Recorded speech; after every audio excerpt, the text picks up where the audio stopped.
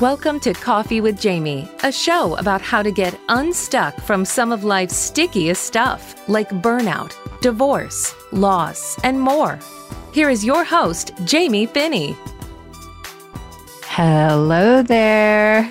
Welcome, and thank you for joining me. This is Coffee with Jamie, a show about getting unstuck. I am your host, Jamie Finney. How's everyone doing out there? You know, I have a question for you. When you listen to shows like this one and someone asks a question like, how are you? And you know they can't hear you. Are you the type of listener that responds out loud or in your head or not at all, or maybe none of the above? I was just thinking about that's kind of a funny thing to be like, how are you? Knowing that you really can't respond in a way that I can hear you. But I think for me, it tends to be like mood dependent. If I'm feeling extra caffeinated or extra good, I'm totally one to respond aloud.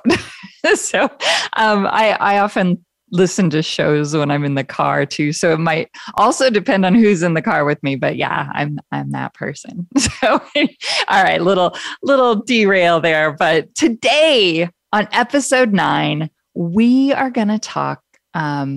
We're going to take a little shift in the topic and talk about hope. If you've been following along all season and this feels like a departure from my regular focus on my 6-step process for getting unstuck, worry not. I believe it's all going to tie together. All right. But before we get into the thicker stuff, let's answer the question that comes up every so often. What kind of coffee are we having with Jamie this morning? All right, I'm going to tell you what I'm having. I'd love for you to tell me what you're having. All my contact info is shared at the end of the show here. But for real, feel free to share that information. I'd really love to know and give you a shout out. So for now, I'll start. I've really been all about these Swift Cup instant coffees ever since I learned about them from Victor a couple weeks ago. So here I am again this week with another pouch of what they describe on their website as high quality, ethically sourced instant coffee. And today I went with, it's an Ethiopia Agro. And am I saying that right? Agaro. I think I'm saying that correctly, but I may not be that articulate. Anyway, bear with me if I'm saying it, mispronouncing it. Let me know that. But my mug memory for today, delicious coffee in an adorable mug, probably better suited for like hot chocolate, because this particular mug belongs to my older daughter, Sophia. I think I reference my kiddos as like oldest and youngest, but I have 2. And most of the time I find that I'm referencing the youngest, Zia. I think just because there's so much going on with her all the time, whereas my older daughter is like the most even keeled. And it's like one of those things where by the time she was 3, like I thought, wow, if this is having kids, this is easy. I don't know what all these people are talking about. And I was tricked. And then I had a second one and she's wonderful, but completely opposite. And I thought, wow, if this one had come first, let's not let her hear this part. But if the second one had come first, there might only be one. So anyway, so this mug belongs to Sophia. It is, she's had this mug since around age 3, and she's turning 17 on Monday for frame of reference. So this mug is like bubblegum pink color. It's got the name Sophia in big, colorful bubble letters. It is not dishwasher safe, so it's always been hand washed. It's had a good run. It's still in great shape. I think usually it's filled with hot chocolate and whipped cream and sprinkles. And the great thing about this mug is it looks exactly like the feeling it creates. It's just happy. And I love that throughout all of Sophia's life phases so far, since age 3, like through the fairly difficult preteen age and through the all black era and into who she's become today, this mug always brings a smile to her face. Like I will sometimes just kind of randomly bring her a mug of hot chocolate, but I like to do it in this mug. We have a few that are specific for the kids, that they like. And so this one is one I love when I know she needs a smile. And it always does bring a smile. And that in turn makes me really happy. I feel like in some way that's like a successful parenting moment. So the memory that comes with this mug is really a nod to embracing every single one of those smiles I've had the absolute gift of experiencing from her. And I don't take that for granted. So I'll post a picture of this mug on my Coffee with Jamie Instagram if you're interested in seeing the mugs that get mentioned on each episode. Again, at the end of the show, I can share where you can find all of that stuff. But all right, let's get on with the show. So I always like to start with a little recap here. So last week we had an awesome listener submitted email that presented a different kind of stuck, the kind where if you're overwhelmed by too many choices or options. And it got me really going on a few ways to approach getting unstuck when processes like end-to-end processes, like my 6-step process, if those end-to-end sort of formulas aren't working for you as they're set up, then, this is the kind of thing, last week gave me an opportunity to talk about how those 6 steps I use for getting unstuck, to approach them out of sequence. And today's theme of hope is going to allow for that as well. And I think what's super cool about the 6 steps is that while I know they work for me now as a sequence of actions, the more of these community questions that I receive from you, the more I feel like I'm able to show how they can be sampled and tried and kind of moved around in a way that meets you where you're at. And which really, like the 6 steps I walk through in the first half of this season, they're tools for problem solving. And just like having tools in a toolbox, sometimes there's a sequence or an order that you need to use tools for solving certain problems. But sometimes you just need one. You just need a wrench or a hammer. You don't need the whole toolbox, right? And that's exactly what these steps are designed to be. They are tools that can work together in a sequence to accomplish, certain goals, or they are tools that you can select to address a specific type of challenge. So hope. We're going to talk about hope and how it connects to a couple of the 6 steps. All right. So that's our little recap.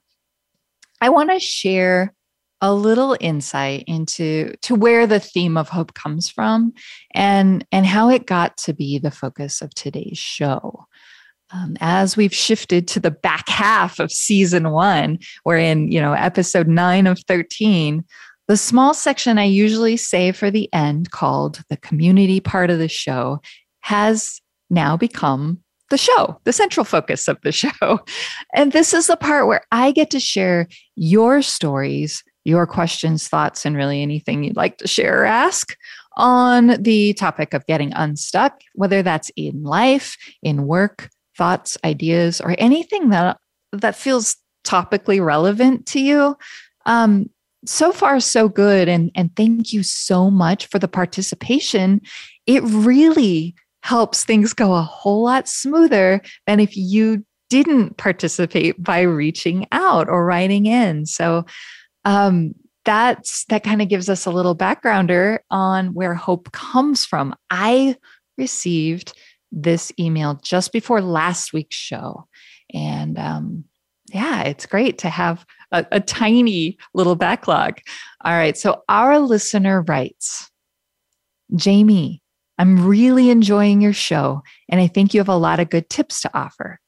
I know you've talked a little about not making money one of your compass of intention items, but what if you're in a situation where you took a job for the money and now you feel stuck in it?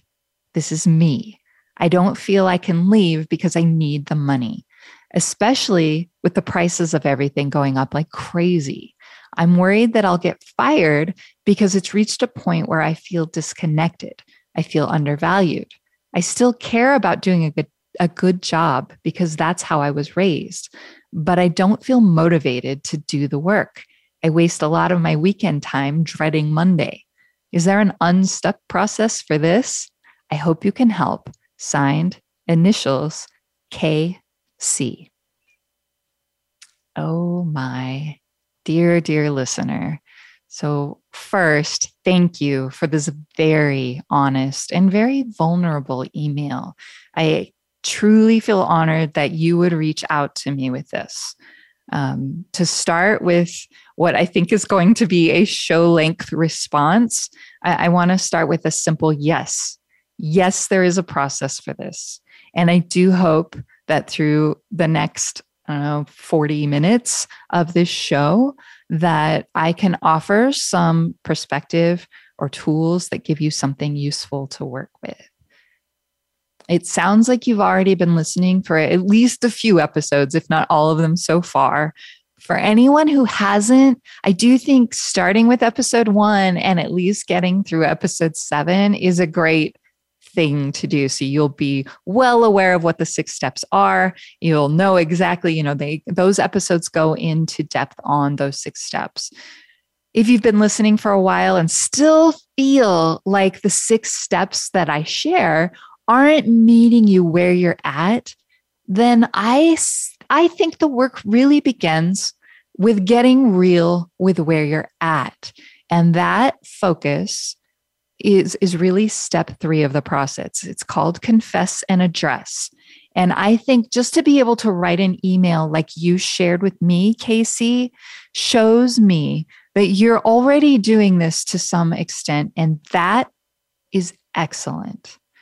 There was quite a lot of information in that brief paragraph that you emailed in. You've described feeling disconnected and lacking motivation, which is a really challenging spot to be in, and I can really relate to it. But in the middle of those 2 details were the words, I feel undervalued. Okay. See, this brings back like a wave of, I don't know, almost trauma for me, that I can relate to feeling very much like this in a role a little over a decade ago, I think, and it brings up so many questions about the environment, about the culture, and just a lot of questions we don't have answers to right this minute. But I did respond to your email, Casey, with some questions and thoughts. If you're able to respond in your own time, I'd love to hear back. But working from the information we have in that email, if you're a longtime listener of the show, my responses often take a little story detour before connecting to the steps or useful tools. So bear with me for a minute here. A few episodes back, I talked about the movie Rocky and how a line from that movie struck me. It was a line I needed to hear at the time I needed to hear it. And I feel like that happens a lot for me, especially with movies that I tend to rewatch more than once or twice.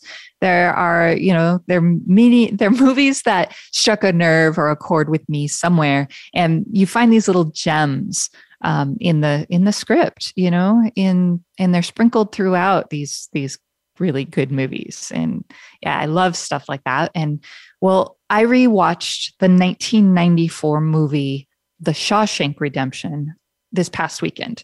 And if you've seen this one, there are tons of great lines throughout this movie, but the one that really hit me this time around was the main character, Andy Dufresne's line about hope. He says, you need it so you don't forget. Forget that there are places in the world that aren't made out of stone, that there's something inside that's yours that they can't touch. Andy Dufresne's context in the movie is prison, which may sound like a really extreme contrast to a place of employment. But when you mention things like feeling undervalued and that you don't feel you can leave because you need the money, I truly think the reference is very relevant.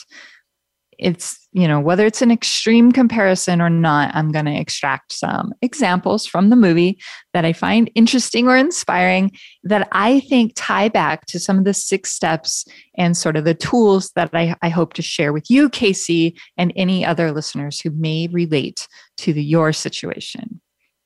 Side note, watching this movie was a very spur of the moment, very unplanned thing. It wasn't like I was like, oh, I need, I don't know. I love to have something on as background noise while I'm doing other things. So I often choose things I've seen before because then my brain isn't trying to keep up with the storyline. It's just background. But I love the serendipity of how this felt, having this movie on, how it felt with your email, Casey, already soaking in my brain a bit and processing how I'd respond. It just seemed like the two kind of converged beautifully. So I personally have always believed in hope and the power of hope. And I think if you've ever been unhappy in a job or you've ever been in a bad situation that's really hard to get out of, or in a place you're feeling stuck, I feel like Andy's line about hope really applies. All right. So spoiler alert. I feel like my tongue is all tangled today. If you haven't seen this movie, spoilers are going to happen from this point forward. So do what you need to do if you don't want it to be spoiled for you. And definitely go watch that movie. If you haven't seen it in a while, give it a watch again. It's always a worthwhile watch. So I want to start with the framing of circumstance. Andy Dufresne is innocent, but convicted to life in prison for the murder of his wife and her lover. So he's basically in prison for circumstances he had no control over. He's stuck inside. And while he's in there, despite a lot of unspeakable terrible things, the way the prisoners are mistreated by the warden, the guards, and by other inmates, he manages to navigate his time on the inside with hope. His hopes are often completely pummeled, but somehow they're never, ever extinguished. And the hope that he carries throughout this movie is absolutely inspiring.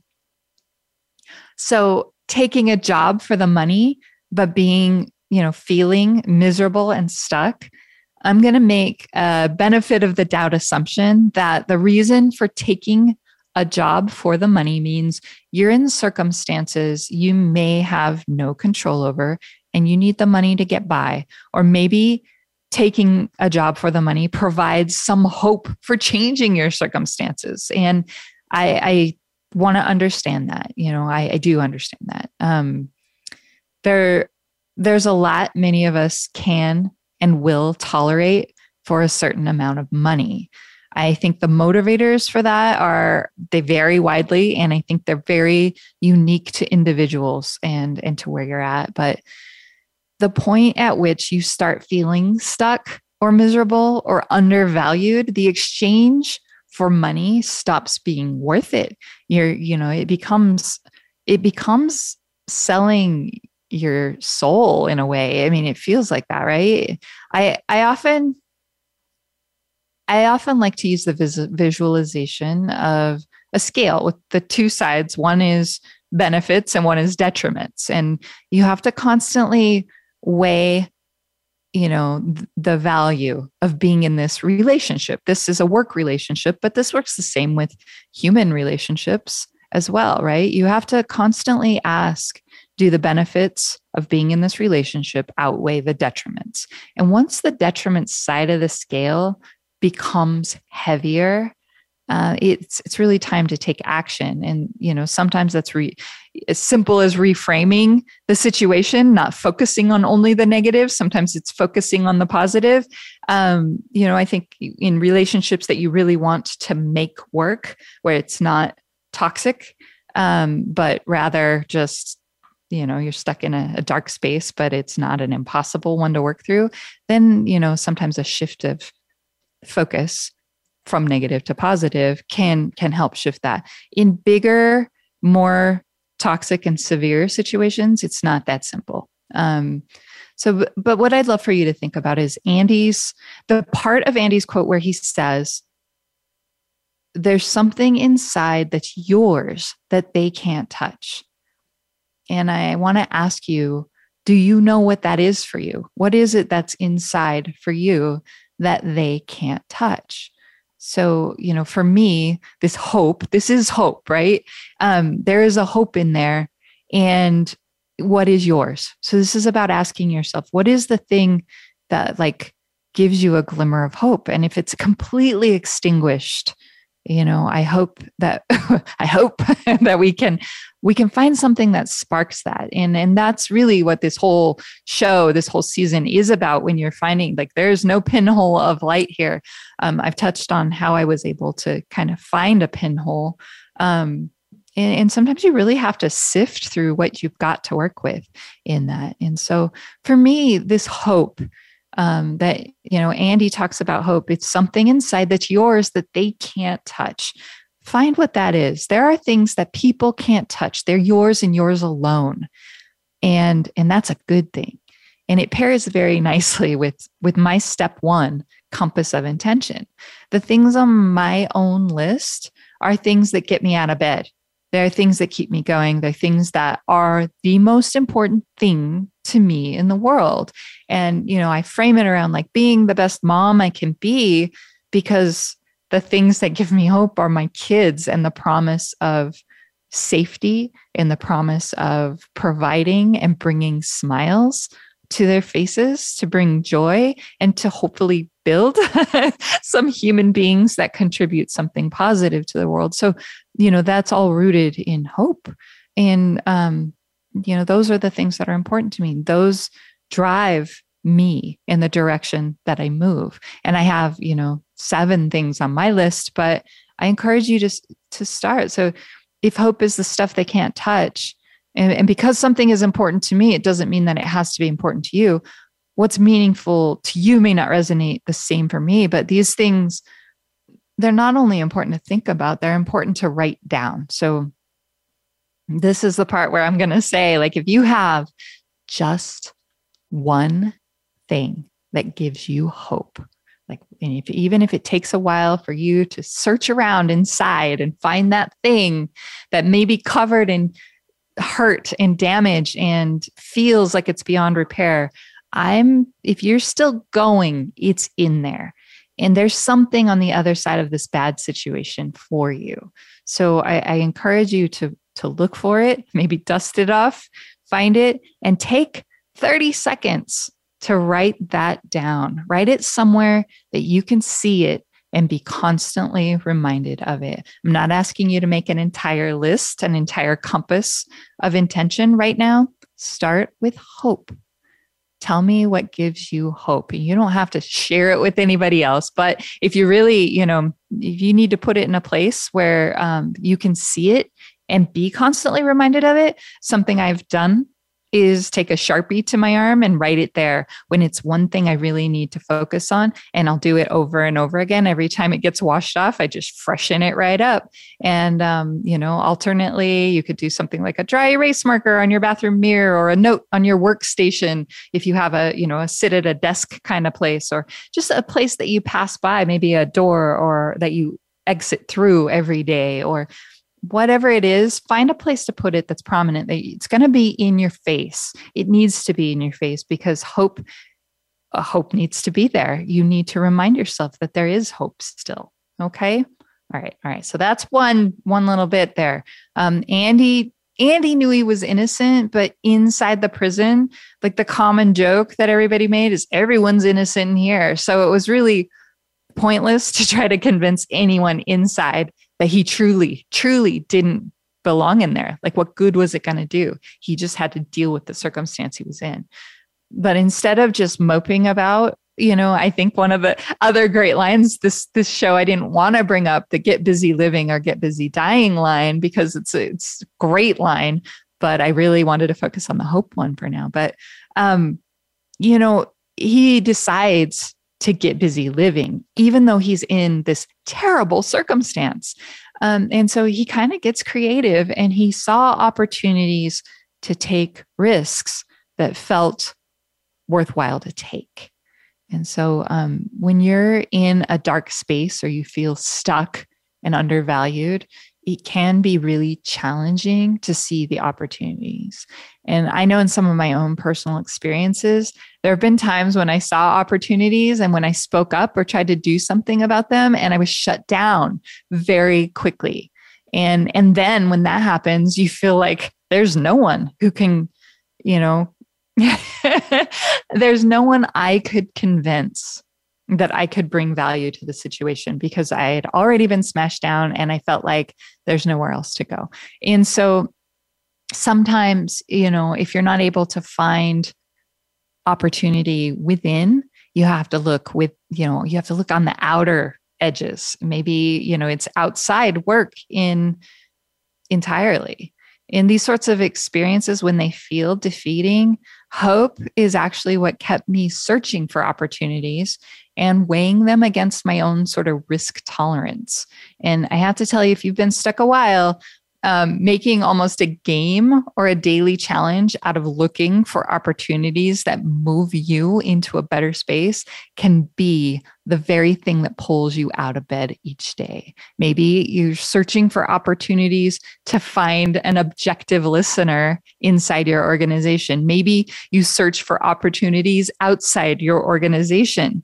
Maybe, and maybe that is just a slow build, right? Like it's not another full-time job. Maybe you're having trouble finding something like that, like to hop over, but maybe you search for opportunities to laugh at and find something ridiculous every day, inside or outside your organization. Like sometimes just the spirit of laughter and being able to laugh at a situation despite the agony of it. I hope that doesn't sound too disconnected, but I laugh at some of I think if I'm so grateful for Ken, my significant other, because, we find a lot of therapy in laughing at very difficult situations that we've been through and go through. And sometimes I don't think everybody would appreciate our laughter in the same way, but it works for us. And so, it's always about finding the things that work for you, right? So I'm trying to cover a range here, but do you know what it's starting to sound like is step 4, tiny challenges, right? Going back to reference the movie, Andy's hope keeps him busy. He asks for a small rock hammer, from the guy who helps get things from the outside. So he asks for a small rock hammer to shape stones from the yard into things like chess pieces. And, it helps him pass the time productively. And he decides one day he's going to carve his name into the wall, and he discovers that this stone of the wall is very soft and a big chunk falls out. And when this chunk falls out, he sees opportunity. He asks for a poster and he uses the poster to cover this big chip in the wall. And we don't learn until the very end of the movie, but over the course of nearly 27 years that he's been confined to these prison walls, he's been slowly, consistently chipping away at that wall that holds him in, one day at a time. And he's got to get rid of the evidence too. He's in an environment where, if he's discovered, it's probably life or death, right? And so he's got to chip away at the wall, but then rid of the evidence. And he's slowly, taking it out in his pocket or his pant leg and kind of shaking it out amongst the dirt that he walks on in the yard every day. And so, yeah, that one chunk of the wall that fell out showed him an opportunity. And that one opportunity sparked an awareness to find more opportunities, right? And so sometimes it was taking a risk to ask for things when most of the other inmates were too scared of the consequences. Like Andy was bold enough to, ask for cold drinks for their outdoor labor, so they could feel like humans again, or putting in an extra effort to write a letter a week to get funding for a prison library, to bring some of the world outside to these guys who are serving time, life sentences and and whatnot. Some of them, you learn his best friend inside is a guy named Red, who had committed a robbery as a teenager. And he's been in, he ends up serving 40 years before he's paroled. His entire life has been on the inside. And so he just he takes risks to bring a betterment to the situation, despite the situation. So his risk tolerance was pretty high compared to a lot of his, other inmates, but he looked for opportunities to weigh those against what he was willing to risk. And once you find the opportunity, it's actually really motivating to keep your eye out for more. That becomes the thing, the hope that inspires more hope, and it's like the tinder for hope, right? And igniting more of a fire into action. So maybe you make a tiny challenge out of looking for opportunities built on hope, and that helps shift the situation. I'm not sure how many years Andy had been in prison before he discovered the soft walls and started to chip away one day at a time. But he basically took on the ultimate tiny challenge of chipping away at his little wall, resulting in his thoughtfully plotted escape to freedom. I think it's such a beautiful metaphor for chipping away at the walls in our own life. Sometimes you have to feel around on that wall to find a soft spot. If you're not finding any soft spots, is there an over? Is there an under? Is there a crack? It's just sometimes it's reframing, constant reframing. I don't think that it needs to take 27 years for you to get out of this place that isn't treating you well. But I think that the relationship to feeling very much like a prisoner to this place, it feels clear to me when, you share words like you feel undervalued. And I think that life is too short to feel undervalued. So, man, I really want to just dig in more. I would really love, I hope that Casey, you'll get an opportunity to follow up with more context.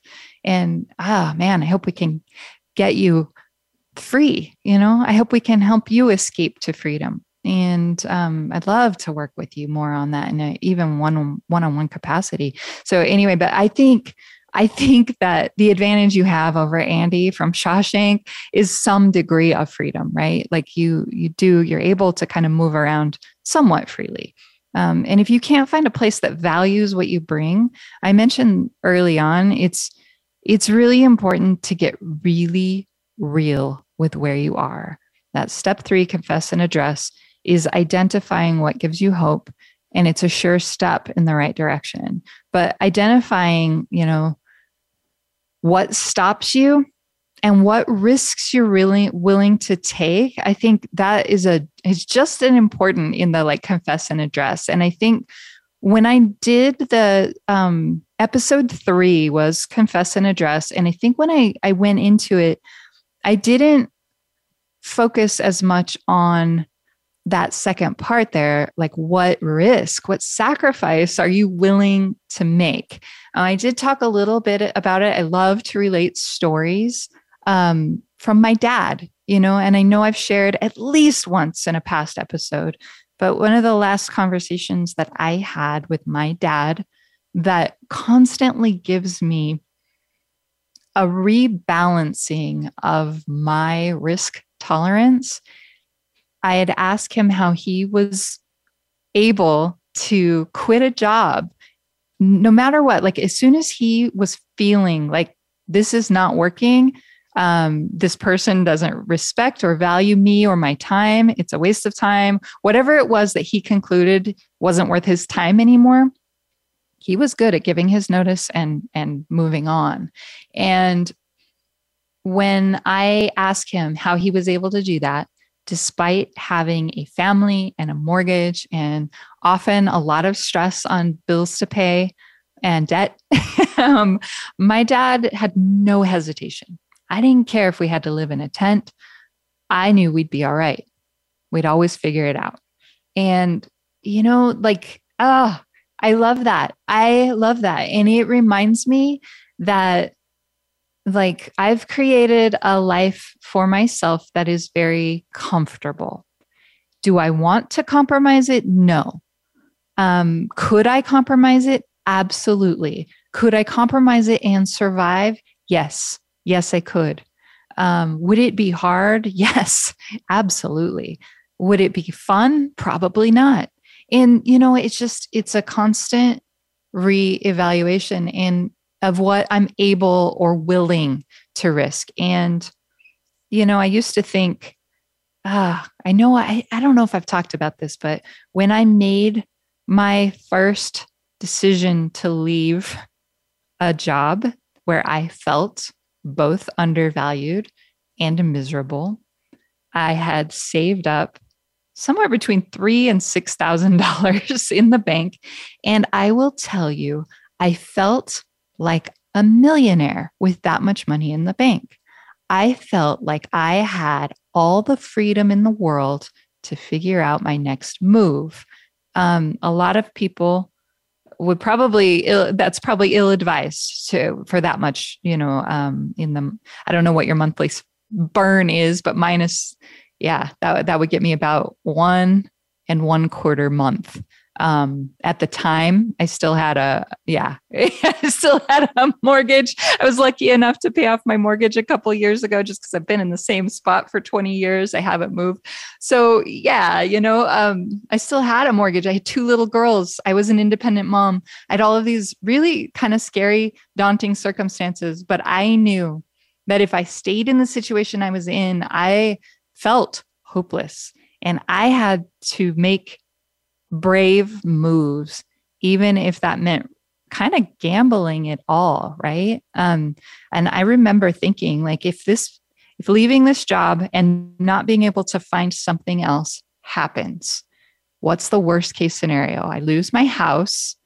I have some equity in it. So, able to sell the house maybe, but not really get anything to take out of it. Right. You got to pay off the balance of the mortgage and whatnot. But anyway, I was like, worst case. Okay. Say I lose my house, then I live in the car. Can I do that with my kids? Well, the girl's dad has his own place. We were divorced. And I thought, well, the kids could at least stay there. I could sleep in my car as long as I can make enough to pay for my car. And I don't know if I even had a car payment at the time. I'm really good at driving things until they die and making sure they're paid off really, really soon. So, another good, habit of being a good saver, I guess. And, anyway, how I prioritize things financially. Maybe we'll have to do a financial episode, huh? But yeah, I was in this situation and I had to find what I was willing to risk in order to be inspired to move by hope. Once you are able to identify the hope and you're able to identify the risk and you're able to identify the things that stop you and kind of look at those things, it's going to help you highlight opportunities to bridge the gaps between them. The action that you take after has the ability to change your entire life. And I do have to say, it's not going to be instant. It's rarely fast. Maybe not 27 years like Andy Dufresne, but he was inside a real prison, right? In the story, but he was inside prison. So way harder to get out of that, right? We at least have freedom on our side for the time being, and let's embrace that freedom in as much as we can. What are you willing to risk? In my own experience, it's always taken time. I'm able to look back on my experiences and my shifts and the risks that I've taken for the last 10 years at least. And I do feel like I took risks far beyond the 10 years that I mostly cover in this season of Coffee with Jamie. But being able to look back at all the risks I've taken and why, it's been worth the risk every time.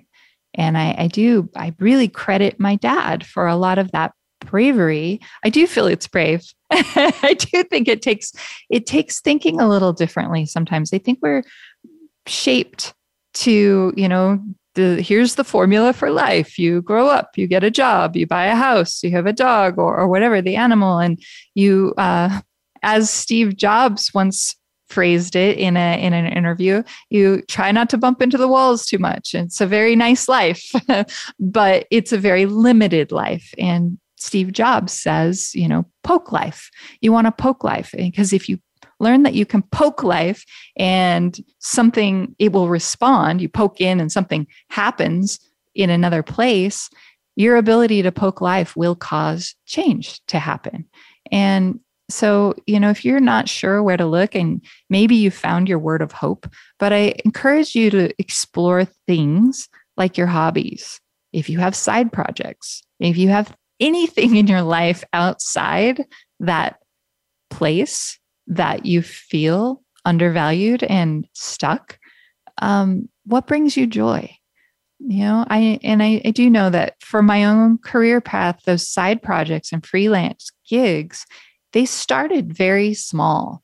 I'd have my regular job, but I did things often in the early days when I wanted to become a designer. And this does I'm just trying to give more options, I think, Casey. So I do kind of, elaborate a little bit here, but I feel like the more, it's so easy to dismiss things, right? Like, oh yeah, but you did this, you have, a tech career, or I feel like people very easily dismiss a lot of what other people accomplish because it seems easy sometimes from the outside.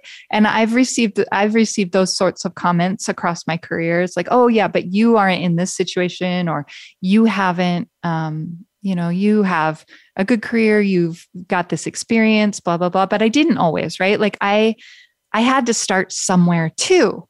And so, when I wanted to be a designer and I wasn't one, and I didn't grow up around computers, and I am grateful for the tech career I have, but I had to create that for myself.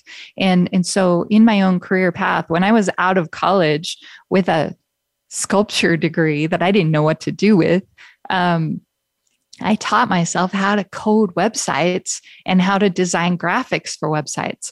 And I just started doing it in my free time and figuring out how to do that stuff. And then, in order to do more of that work, because I loved it so much, I let people know, hey, if you need graphics, if you need a logo, or if you need website, I slowly evolved to being able to build websites, but I started with free graphics, I'll make a logo for you. I used to be a production assistant for film and video, live shoots and stuff.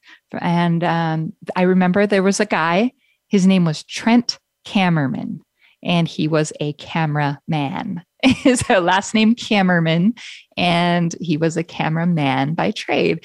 And they would, on our breaks, when I was PA, schlepping gear and running around on all these things, we'd have a lunch break. And a lot of times the crew would take the time to get to know me, and I would get to know them. And I still have lifelong friends from that era of my life. But Trent was asking, what are you going to do? You're a student right now. What are you going to do? I was like, I want to be a graphic designer. That's my dream.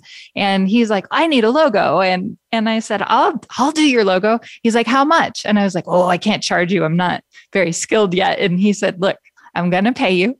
You tell me what you need. Tell me how long it's going to take. And anyway, so I think I did it for like 25 or 35 bucks, and about 3 weeks of time it took me. And I followed up with him. And do you want to hear a crazy thing? I saw him he popped up on my Facebook about 6 months ago, just as a recommend you people you may, I don't know, we'd lost touch over the years. And I saw his name.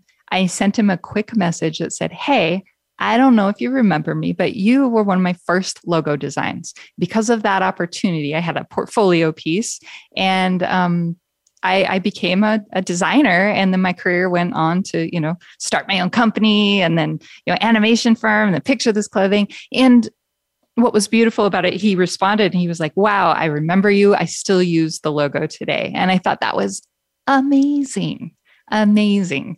And so what my point with that is sometimes you don't have the skills necessary to begin with, but if you've taken the time to confess and address and look at what's stopping you and understand what your limitations are and what you need to do, start thinking about how to chip away at those things. The hope is your driver. The hope is your motivation to start looking at things and figuring out, like, how do I bridge this gap? And so for me, it was like offering free stuff until I got enough skills to start charging for stuff and letting people know, putting the word out there. And I know when you're inside a job that's miserable, it can be very risky to start circulating the word that you're looking for something else. But please email me. Let me know what kind of work you do, Casey, what kind of work you're looking for, because I bet there's something out there that's healthier for you. I would really like to help you more, really, really, really. And if there's anything I can do, I want to extend that to you. So that was kind of my whole point in sharing my whole life story there at the end. But I think the parallels, let's tie it back to our Shawshank Redemption quote. There is stuff in you that they can't get to. There's something in you that is yours. And that needs to be the thing that we turn to when we're in the darkest place. That thing is hope. It may not look like hope, but it is, and it's there.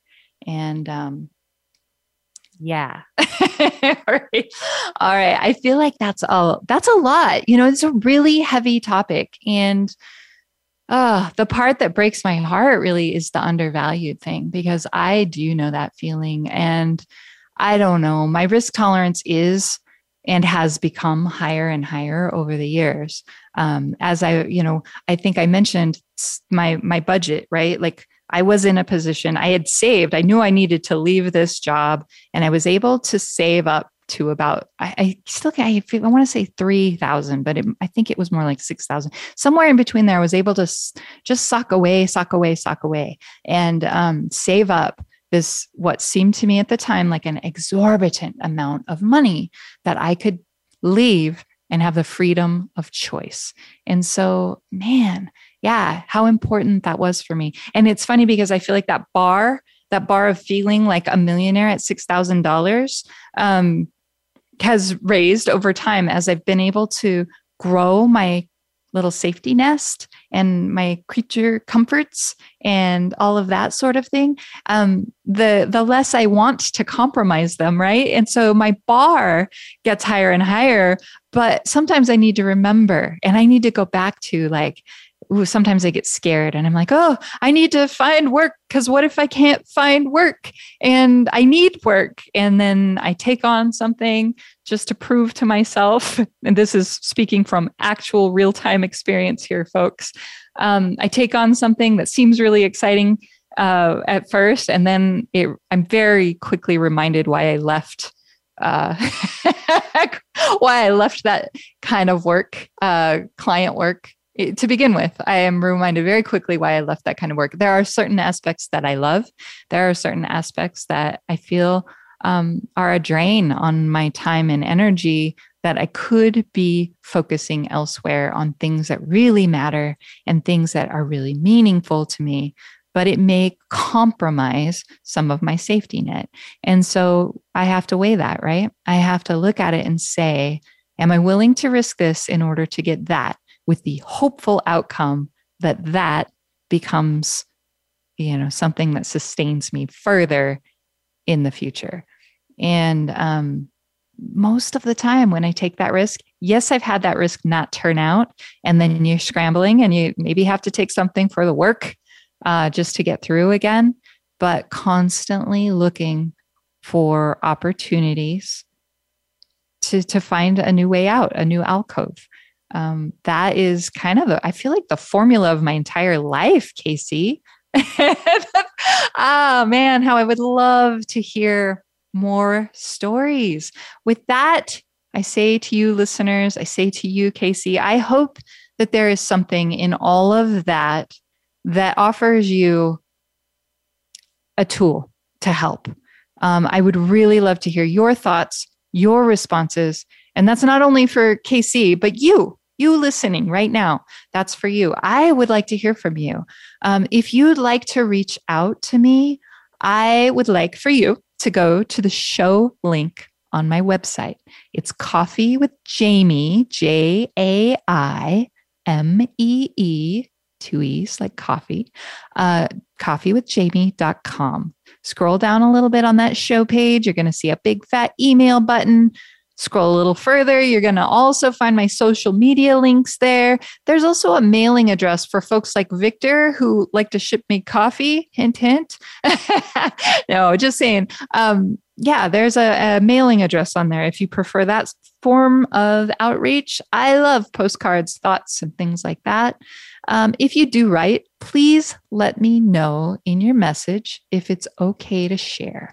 And let me know how you'd like to be addressed. If that's a social media handle, a first name, maybe initials like KC did today, or anonymous like our submission from last week. Whatever you feel comfortable with, please let me know. That is how we will roll. A special note: the Coffee with Jaimee show is in no way to be construed or substituted as mental health counseling or any other type of psychotherapy or medical advice. The information I offer is based on my very own life and work experiences. The purpose of Coffee with Jaimee show is to assist people in making changes in their lives through supportive guidance and hopefully a bit of inspiration. I should say that with more enthusiasm. A bit of inspiration, right? Okay. All right. If you feel like you're in a crisis or you need professional help, very, very heartfelt. I want to say this. I've left some information in the show notes for you. So please get the help you need. If you want to support the show by listening or by sharing, that is super helpful. I've never done paid ads, but the show producers, Sandra Rogers, let me know that that's an option if I wanted to throw that out there. So if you have, I feel like we could do some sort of thing like we do with the Swift Cup Coffee, right? I am happy to talk about things that I truly value and use. So yeah, that's a thing. Got to tell you, I'm super uncomfortable even talking about the idea of that, but gonna throw it out there because I was encouraged to do that. And it's probably a good idea to do that. So anyway, if you want to share the show with friends or anyone you think might find some value in it, please do that. And you can listen live each week on the Voice America Network. There's a link directly to that also on the show page of my coffeewithjaimee.com website, or after the live broadcast every Wednesday at 7 a.m. Pacific time. The episodes get posted to all the places that you listen to your favorite podcasts. For example, if you use the podcast app from an Apple iPhone, you can search Coffee with Jaimee or Jaimee Finney, and you should find the show. And like everything else I just threw at you, there are links for a few of those podcast apps right there on the show page of my coffeewithjaimee.com website. So be sure, now that I've said all that whole mouthful, be sure to come back and join me for another cup or two of coffee next week. We're going to continue the theme of exploring, your challenges like we did today. Something I'm learning with the live stream here is that I need to create more content for myself. So I need more. I need more from you. I need your help. I'm asking for help. All right. So anyway, we're going to explore more themes like that, that work very well with my own 6-step process for getting unstuck. And that's it. With that, I'm going to say thank you so much for joining me. I will catch you next week. Have a beautiful day.